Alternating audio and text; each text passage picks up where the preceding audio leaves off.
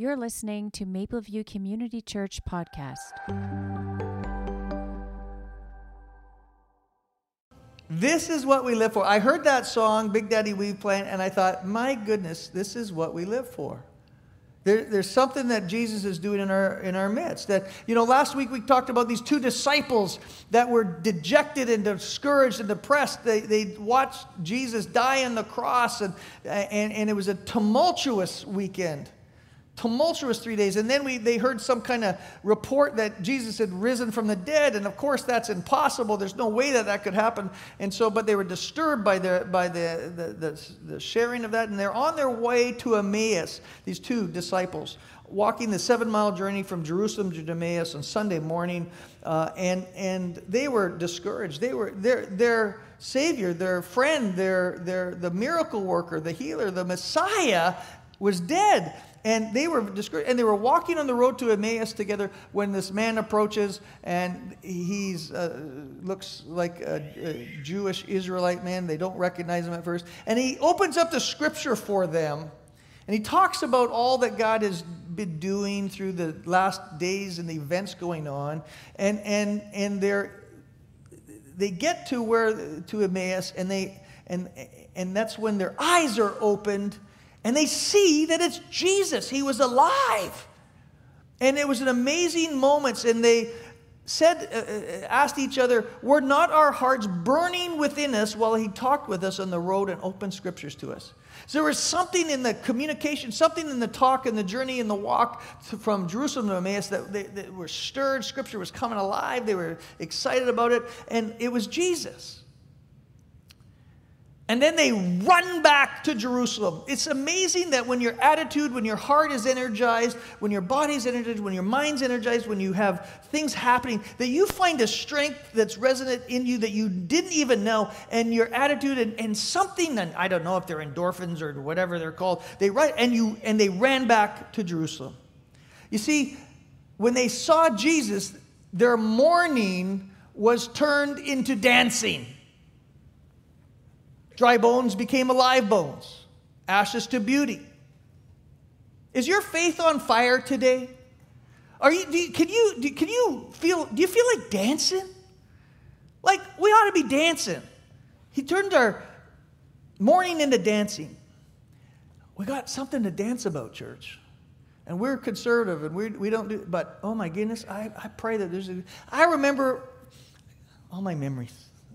If you care about my memories, I bet you don't. But the fact of the matter is, when I first gave my life to the Lord, and I went down to Christ for days, and I was just a new believer, and the celebration and the worship would start, the band would start playing, the songs would start, and I would start to dance.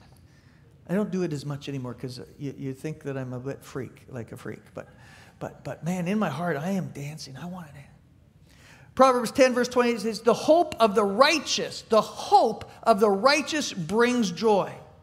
And last Sunday, we celebrated the joy of the resurrection, and that should birth a joy in us. There's a hope there. There's something that the resurrection turns everything around for us. It changes everything. I mentioned that last week.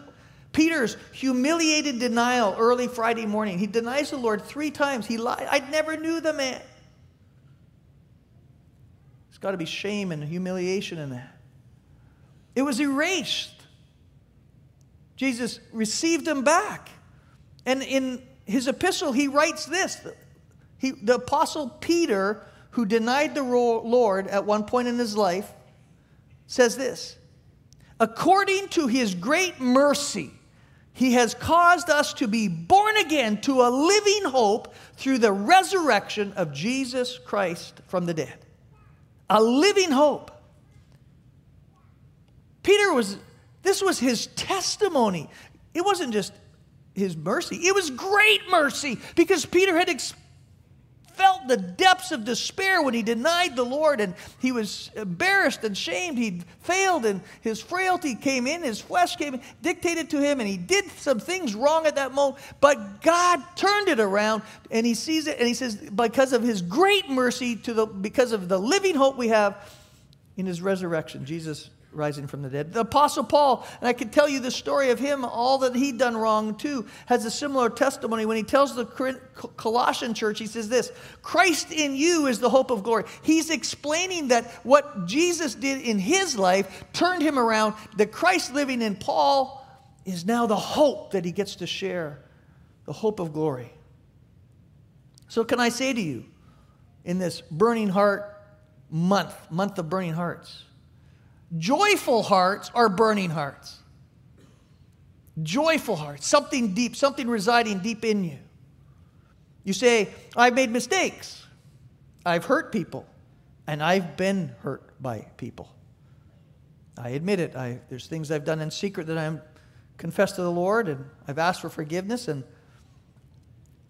Satan has not snuffed you out. None of you here are snuffed out yet. If you're here this morning, you may be a smoldering reed, but a smoldering wick, but you're not snuffed out. On the contrary, you have been raised to life, and now Christ is the hope in you, and it's time that we begin to share that. It's the next step of the Burning Heart series. You have a testimony, each of you, that others need to hear. You have a story. You have something going on in your life that others need to hear. The world needs to hear. But first, a joke. This happened this week. Pastor Craig came running into the doctor's office. Doctor, quick, give me the best thing you have for the hiccups. The best thing, the doctor asked? Yes, the absolute best thing, Craig said. You want it now? Asked the doctor. Now, Craig exclaimed. The doctor clenched his fist and hit Craig as hard as he could in the stomach. Craig doubled over coughing. What did you do that for? He wheezed. You wanted the best thing for hiccups, right? Yes. Well, do you have the hiccups anymore? No, said Craig, crying. But my wife in the car still does. I'm not sure he would go over well if he went and punched Lori Lynn at all. But listen, Scripture says, weeping may last through the night, but joy comes with the morning. There are dark times in our life. There are moments of discouragement. There's moments of challenge. We get that. But there is also a time when joy comes in the morning. It returns.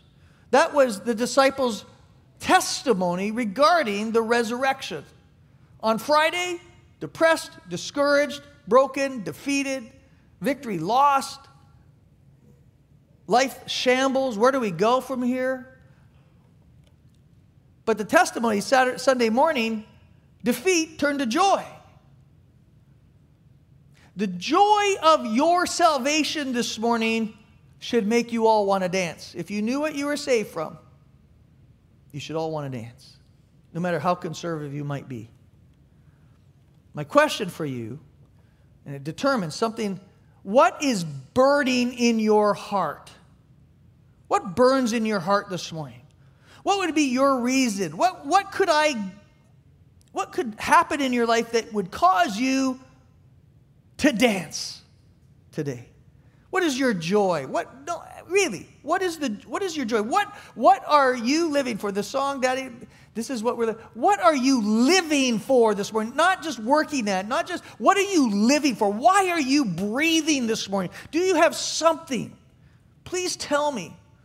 Tell me what burns in your heart. Something needs to be burning in each of your hearts. It makes life worth living when you have a burning passion in your heart. The prophet Jeremiah said this, His word is in my heart like a fire in my bones. That's what Jeremiah was. He was testifying. That's what's in me. I am weary of holding it in. Indeed, I cannot. Sounds like he's just wanting to get up and dance. Something was going on. This fire in his bones. When you know you have been raised from death to life, you dance. I don't dance. You don't know you dance. Can you imagine this year the Toronto Maple Leafs in Game 7 winning the Stanley Cup? They would be dancing in the street. People that don't dance, people will be jumping around, woo! And you'll come out, woo! And you'll just start dancing with them. It's for a cup that means nothing. We have something better.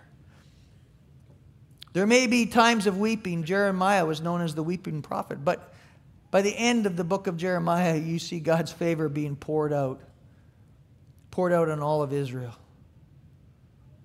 Till then, till you start dancing, God has set you up with a number of divine appointments along the way. Your life is not haphazard. Say, what divine appointments? Well, look over and you'll see your friend there, someone who cares about you, loves you.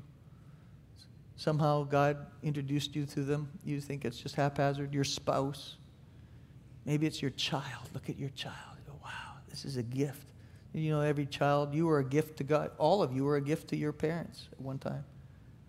Your grandchildren. I have grandchildren now. The gift that they are. Your son-in-law, your daughter-in-law. God provides all kinds of joy along your way, along your pathway. You just have to remember it. The key to joy in this life is living with a burning heart and a fiery faith. It began for Saul of Tarsus along the Via Maris, the way of the sea. It was the road that led from Jerusalem all the way down to Damascus. While on the road, the Pharisee Saul, with orders, papers, that would give him the right to cause weeping in the believers' lives, was knocked off his horse, and he encountered the risen Lord. What a moment. Light from heaven flashes around him, the Bible said. It was a glory-filled moment that Saul would have imprinted in his life for the rest of his time on earth. It was a joy that would begin, a joy, joy doesn't mean just simple life, easy, comfort, but there's something inside of you that moves you and keeps you looking forward. And that's what kept him looking, and he would testify to it. This is his testimony in Romans. Jesus Christ, our Lord, declared with power to be the Son of God by his resurrection from the dead. That was imprinted on his life the moment he saw Jesus lifted up, gleaming, knocked from his horse. That day Saul's name was changed to Paul. That day Saul discovered the hope of righteousness and the pathway to eternal joy. On that day everything changed. The resurrection changed everything. He had a purpose. Jesus lit a fire on the inside of his soul that would burn to the moment that he was beheaded in Rome. It would burn brighter and brighter as he got to know the Lord more and more and more. The more you learn about God, the more you grow in his grace, the more you understand his mercy, the more you're in tune with him, the more joy and hope you're going to walk. And you need to begin to find that. Saul, now Paul, became a light gleaming in the darkness for Jesus. He had a burning heart for God. A burning heart is really important if you want that hope and joy and peace. The living hope in Peter, we see. The fire that burned in the bones of Jeremiah, the flame that stirred in the Apostle Paul's heart, is the same flame God wants you to fan in your own heart, in your own lives this morning. You can make this journey come alive to you. You can overcome every addiction, every sorrow, every discouragement, every suicidal thought, those things can be put up. When your heart begins to burn with Jesus, things change. Paul writes about his passion. I love the Word of God because it comes alive and it tells you not just what we're to do, but it tells what they are doing, what people of the moment were empowered with. And he says this in Romans. He said, "It has always been my ambition to preach the gospel where Christ was not known, so that I would not be building on someone else's foundation." He had a vision, he had a purpose, he had a direction. I believe that's his mission statement. He didn't stay in Jerusalem. He didn't stay teaching at the university. No, he went out to the Gentiles, the roughest and most challenging places. What is your ambition for God? What is your ambition? Just some. Can you articulate any ambition for God? Maybe you can, maybe you can't. Maybe some will, some won't. But you all need to have an ambition for God if you're a believer, follower of Christ. You need some ambition. You better have one. There's a story about a man riding a horse. The horse is galloping very quickly, speeding right along. certainly appears that the rider is going somewhere very, very important. He's going so fast. A man standing along the roadside shouts out, "Where are you going?" The rider replies, "I don't know. Ask the horse." This is a story of many people's lives. They're riding a horse on a roadway called time with no idea where they're going, where they're headed, what they're doing. They're just riding. It doesn't have to be like that. Your life doesn't have to be haphazard. It can be filled with direction. Only by drawing near to God will you receive the guidance. Drawing near to Him and He'll draw near to you, the Bible says. When you draw near to Him, He will give you the guidance and direction that will produce the hope and joy you're looking for. The steps of a righteous man are ordered of the Lord. You begin to put those things, just do what's right, and He's going to order your steps. Remember the importance of the fire triangle I spoke about a couple of weeks ago. Heat, fuel, and oxygen are all essential for a fire to burn bright. Drawing near to the fire trinity is going to help you. God the Father, God the Son, God the Holy Spirit. And when you need to understand that He is working for your highest and best purposes. He reveals that sending His Son Jesus into the world. He who did not spare His own Son, but graciously gave Him up for us all. How will He not, along with Him, provide all things? This is God is at work. Begin fanning the flame of the resurrection power living in you, and things will change through prayer. Spending some time praying. Spend some time opening the Word of God. Let the Scripture speak to you, just like the burning hearts as Jesus expounded Scripture to the disciples on the road to this Emmaus. Through fellowship, you need to get to know some people in this place. You need to share some of your love with one another. You need to open up yourself again through giving, through sharing your resources, through worship, obedience, and service. You become an unstoppable force, a joyful, unstoppable force, hopeful. And together with the body of Christ, together working together in all these things, we would see a number being added daily to those that are being saved. That will begin to happen. Romans 12:11, again, the Apostle Paul says, "Do not hold back in what you do. Let the Spirit burn in you. Work hard for the Lord." It's hard work for the Lord. It's not easy. It's not simple. I want to tell you about a man who did not hold anything back. His whole heart was for Jesus. He worked hard, hard, hard. He had a burning heart for Jesus. Some of you may know him. Some of you may not. His name was David Livingstone. And he was a man who had a fire in his bones for God's purposes to be fulfilled in his life. Livingstone was one of 7 children, born March 9th, 1813. 1813. Think of all the amenities and comforts that did not exist in 1813. In Scotland, to a poor family. He would eventually die of dysentery and malaria on May 1st, 1873 at age 60. I'm about to turn that age, so it's not lost on me on the importance of making your time count. He died in a small African village in Rhodesia, now called Zambia. His remains were transported, when he died, his remains were transported back to England and are buried at Westminster Abbey. A lot of amazing followers of Christ buried in Westminster Abbey. I could list them. It's the place where King Charles is going to be coronated in just a few weeks and where Queen Elizabeth was coronated in 1953. But not everything of David Livingstone was buried at Westminster Abbey. His heart, literally taken from his body, remained in Africa. David Livingstone's heart is buried under a tree, now the site of Livingstone's memorial.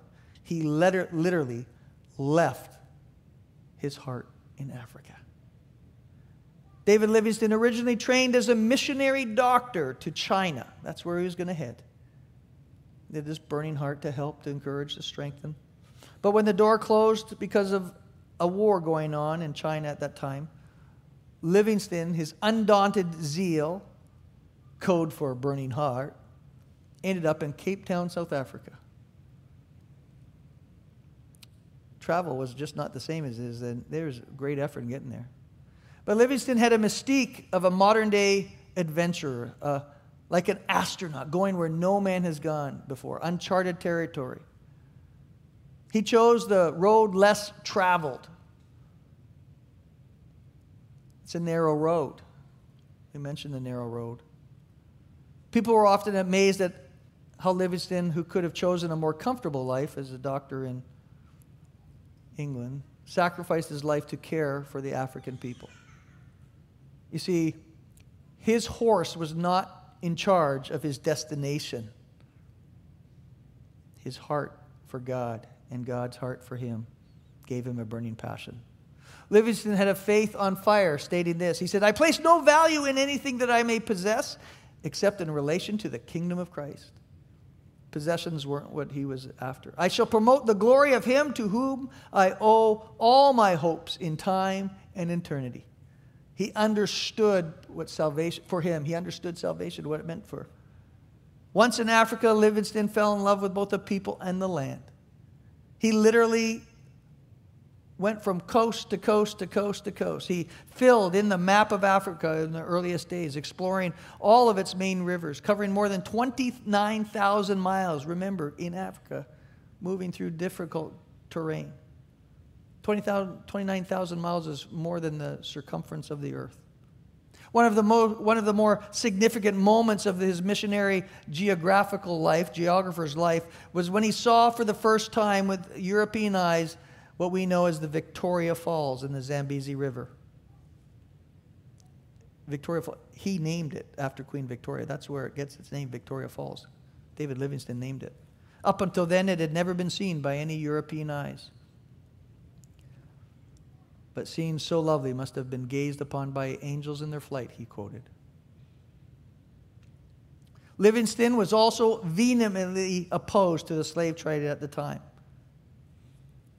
He called it an open sore to the world. Let me just pause just for a minute. There's no place for a believer of any race to judge another man or woman by the color of their skin, by their language, economic status, religion, or anything else that we can think of. Judgment and condemnation is not a citizen of heaven's responsibility. At one point on the 3 of his expeditions, Livingstone had been missing. Listen to this. He'd been missing for 5 years. No one had heard from him. That's a long time. He was presumed dead by many. But then the New York Herald in 1871 sent a Welsh-born journalist, Morton Stanley, to find out where Livingstone was. When he got there, 236 days passed, and it seemed hopeless search. But Stanley found him uttering the immortal words, and we sometimes have heard this, "Dr. Livingstone, I presume." He was discovered. His discovery, Morton Stanley's discovery, was voted the 19th century newspaper article of the whole 100 years of the century. Speaking to a Cambridge University student, Livingstone said this, "People talk about the sacrifice that I've made in spending so much of my life in Africa. Can that be called a sacrifice, which is simply paying back a debt? Only a small debt of the debt we owe to God that we could never repay." Florence Nightingale, there's so many different colleagues of the time. Another remarkable servant of God, a woman who has her own, she also is buried in Westminster Abbey. She said this upon his passing, "God has taken away the greatest man of his generation, for Dr. Livingstone stood alone." And though his body was laid to rest at Westminster Abbey in London, his heart always belonged to Africa. So what is this story about? It was God the Father, God the Son, God the Spirit that gave Livingstone a burning heart for Africa and the people. His burning heart was seen in his lifestyle, his living. Love for Africa trumped everything else, personal sacrifice and suffering. A burning heart will do that. Living a faith-filled, fiery life filled with joy is ours for anyone who calls on the name of Jesus. It's not exclusively only for a few saints that get their name written up or who do incredible exploits like David Livingstone or Jeremiah or Peter or Paul. You and I are neither the prophet, apostle, or even great missionary. But you and I, we have a testimony this morning. We all have one.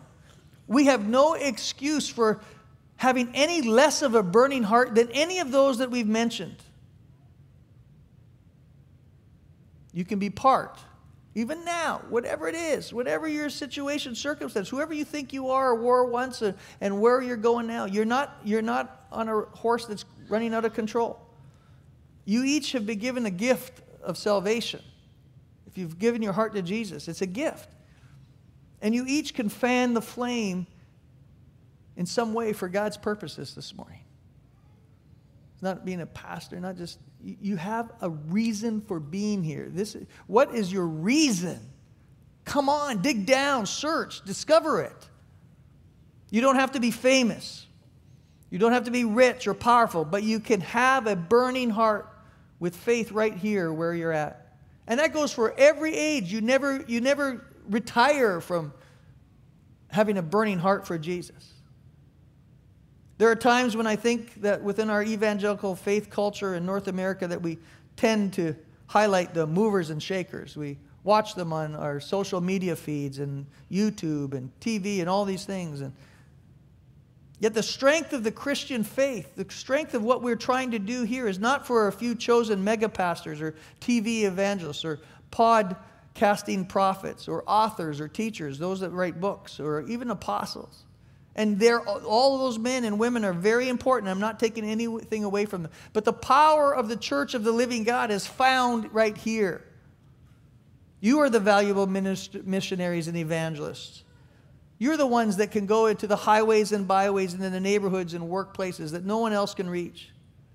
You're the believer that's serving in schools, universities, police forces. You're the nurses, the businessmen, the businesswomen, real estate agents, the excavator operators, the mechanics, the store owners, the employers and employees, the mothers that stay home with their children and the mothers that go to work, the secretaries, the judges, the politicians. The heroes of the faith are those who are living right in the midst of us with burning hearts for Jesus. They testify of God's grace. You're the ones that will do more for the kingdom of God right here than anybody else. And it's not just what you do that's the most important. It's who you are in the inside. Do you have some reason why you get up in the morning and some reason to dance? You need to discover the reason to dance. There's something special in that. Are you willing to fan the flame this morning? Open up Scripture once again and say, ask Jesus to open your eyes to see Him like the Emmaus disciples. He may just do it, but you have to be willing to ask. Are you going to allow Christ in you to become the hope of glory for someone else? Our age is culture in this days we're living in. It's not an age of optimism, really, is it? I feel optimistic, but I don't think our age is one of optimism. It's one of pessimism, despair. The somber mood of our culture is like that rider on the horse galloping quickly without knowing where they're going. But you and I this morning, we know better. You have the hope and the joy of the resurrection of Jesus in you. Jesus is the hope living in you this morning. He's the hope of the nation. He's the light shining in the darkness. Will you allow your light to shine? Will you, each and every one of you, become a testimony? In some way, will you allow your heart to be sparked and fanned into flame and a passion? This morning I got this done before we left, and it's my first chance back, and I'm excited. I created a tool for you to at least start a little something to maybe help you along your way in revealing the burning heart that's in you. It's a pack of cards. It's a pack of cards, 52. There's no jokers in here. No kings, queens, knights, bishops, or anything like that. No spades, diamonds, clubs, or anything. It's a card. But it has Mapleview Community Church. It says, hey you're invited. We invite you to explore life's meaning with us. Sunday mornings, 8:30, 10, and 11:30. Has the address and the QR code in it for them to scan. It's It's a way that you can take, I want everybody that would like to take a pack of cards, 52, one for every week of the year. We're a bit behind, but that's all right. And if you would just hand out one, plant one seed each week to the Starbucks person that you see regularly. You know them by name now. You ask them, they know your order. Maybe it's Tim Hortons, or maybe it's a banker, or something. Maybe it's somebody, you just hand out one. It's a seed. You don't have to remember anything because it's all the information's here. I remember as a youth pastor, used to do street witnessing as a youth pastor. I'm not sure how many do that anymore. I did when I was a youth pastor, but we'd go down on the streets and I wrote a tract, and I tell them, dress up in your khakis, and we're gonna run to a car, put it on the windshield, and run like crazy. Not let anybody see us. We're camouflaged. We're stealthy. You say, well, what value is that, Pastor? Did it change anybody's life? I don't know. But I tried to impress upon the teens, it's important to share your faith somehow. You have to learn how to share your faith somehow. So if you have to put on your khakis, take a card, do it at night, go to the mall, put one on a card, one every week. Do it. Let your light begin to shine. Somehow, we need to be evangelizing and caring and loving. We need to have a burning heart, just like David Livingston for the people in Africa. We need to have a burning heart for our families, our friends, our relatives, our co-workers, our community, right here. We can do that. Can you do that? Can we do that? I think. Can we try? Amen. Yes, we could try. One thing. Before, when they did this many, many years ago, we just handed them out. I'd like you to, when you take a pack of cards and they're going to be out there, just put your name down. First name is fine. Last name if you care to. I just want to know that you're going to take this seriously. I don't want this sitting just in a glove box of a car for the next 5 years. But I need you to be passionate and burning for the cause of Christ right here in Barrie. You don't have to go anywhere. But let's have hearts that burn right here. Amen? Let's close with a word of prayer. Father, I thank you this morning for the goodness of God that stirs our hearts and moves us toward things of God. And I pray, Lord Jesus, that this morning something would begin to be fanned in everyone's life here. Just the smallest little smoldering wick would be just built into a raging fire in a good way. That the consuming God would just begin to consume our hearts fresh and anew. That there's a reason why we're here and a reason why we're living. And that each of us can have something in our heart burning that would cause us to dance. Lord, whatever it takes, would you just help us find the joy and the hope of the salvation that we enjoy. You are the resurrected King of Kings and Lord of Lords. You are our Master, our Savior. You are the God over all. And may we embrace you this morning in a special way. We thank you and we praise you. And we give you all the glory and honor in Jesus' precious name. And everybody would say, Alleluia. You're listening to Mapleview Community Church Podcast.